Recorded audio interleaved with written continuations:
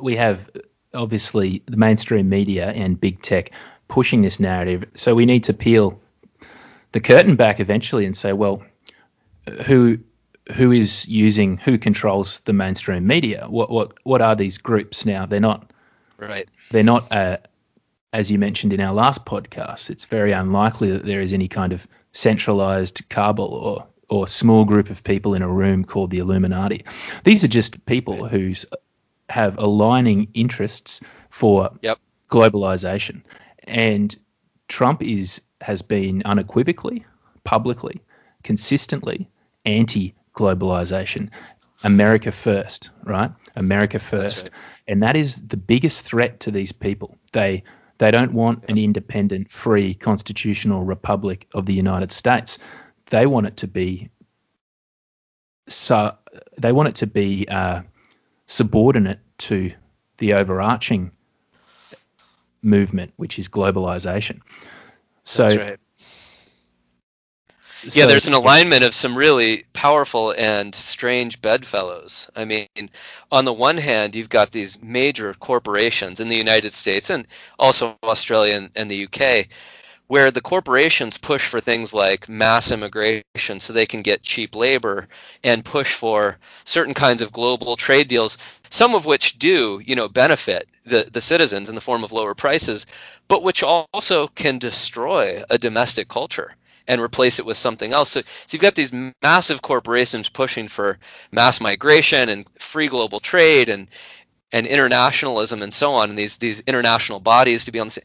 And then you've got the kind of, left-wing academics and others who think, they want to sing along with John Lennon and imagine a world with no borders and either no rules or the same rules for everyone. And, they have a kind of sense that, look, deep down, we're all really the same. There are no religious differences, no cultural differences, or these don't matter. We need to break down the barriers, man.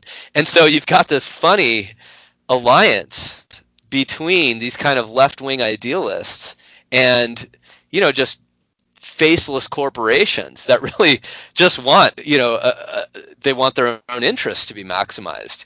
And yet these are taking supposedly the moral high ground.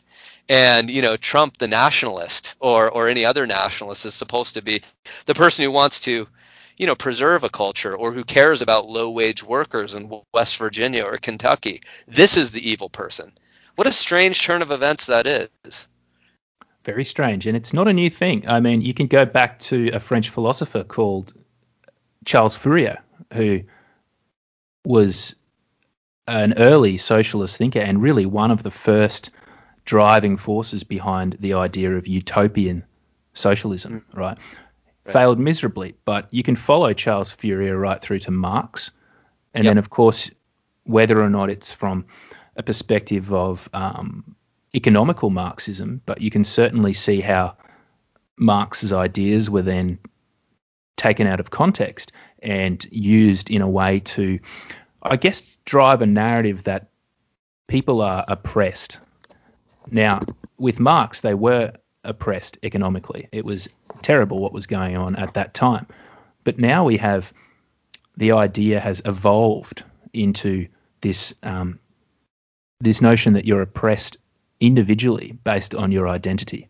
And it's important to find one of those identities because, trust me, you are oppressed. Now, these people don't, largely speaking, these people are irreligious, right? They're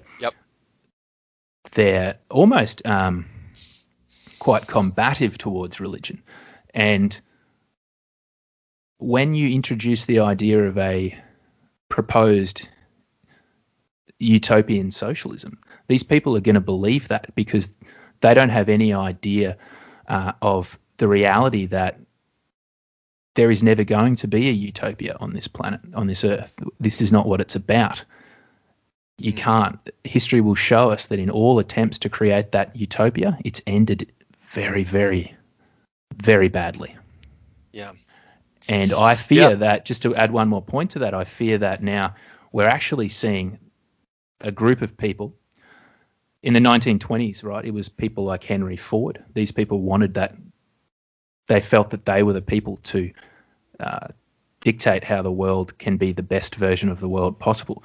But I fear that now, whoever these people that really represent the upper echelons of globalism have learned from the mistakes of previous communist and Marxist inspired regimes, and they've tightened it up, and they've used the internet, and they've used mainstream media and big tech to do that. Yeah, it's complicated because as we mentioned before, there's a confluence of people who are supporting some of the same programs, but not all of the same, right? So you've got your kind of, utopian socialist types, or we might call it, as I would say, the kind of religion of equality, where they think, look, the ultimate goal is to make sure everyone has equal outcomes, and we're talking equal outcomes across the globe, or the implicit assumption that all religions are exactly equal in their value or their values. What they ultimately espouse is the same thing. We think that's probably false, but that's their view, and then they're aligning themselves actually with others that really have quite different interests, but they do have an interest in breaking down borders or breaking down cultures or the family or something like that. And to that extent, you can see this as a trend that ends in the same place, but for very different reasons. And one of the reasons that, as you said, the sort of the communist ideal ultimately ends up as a bloodbath is precisely that, people endorse these views for very different reasons, and ultimately they won't get along, actually.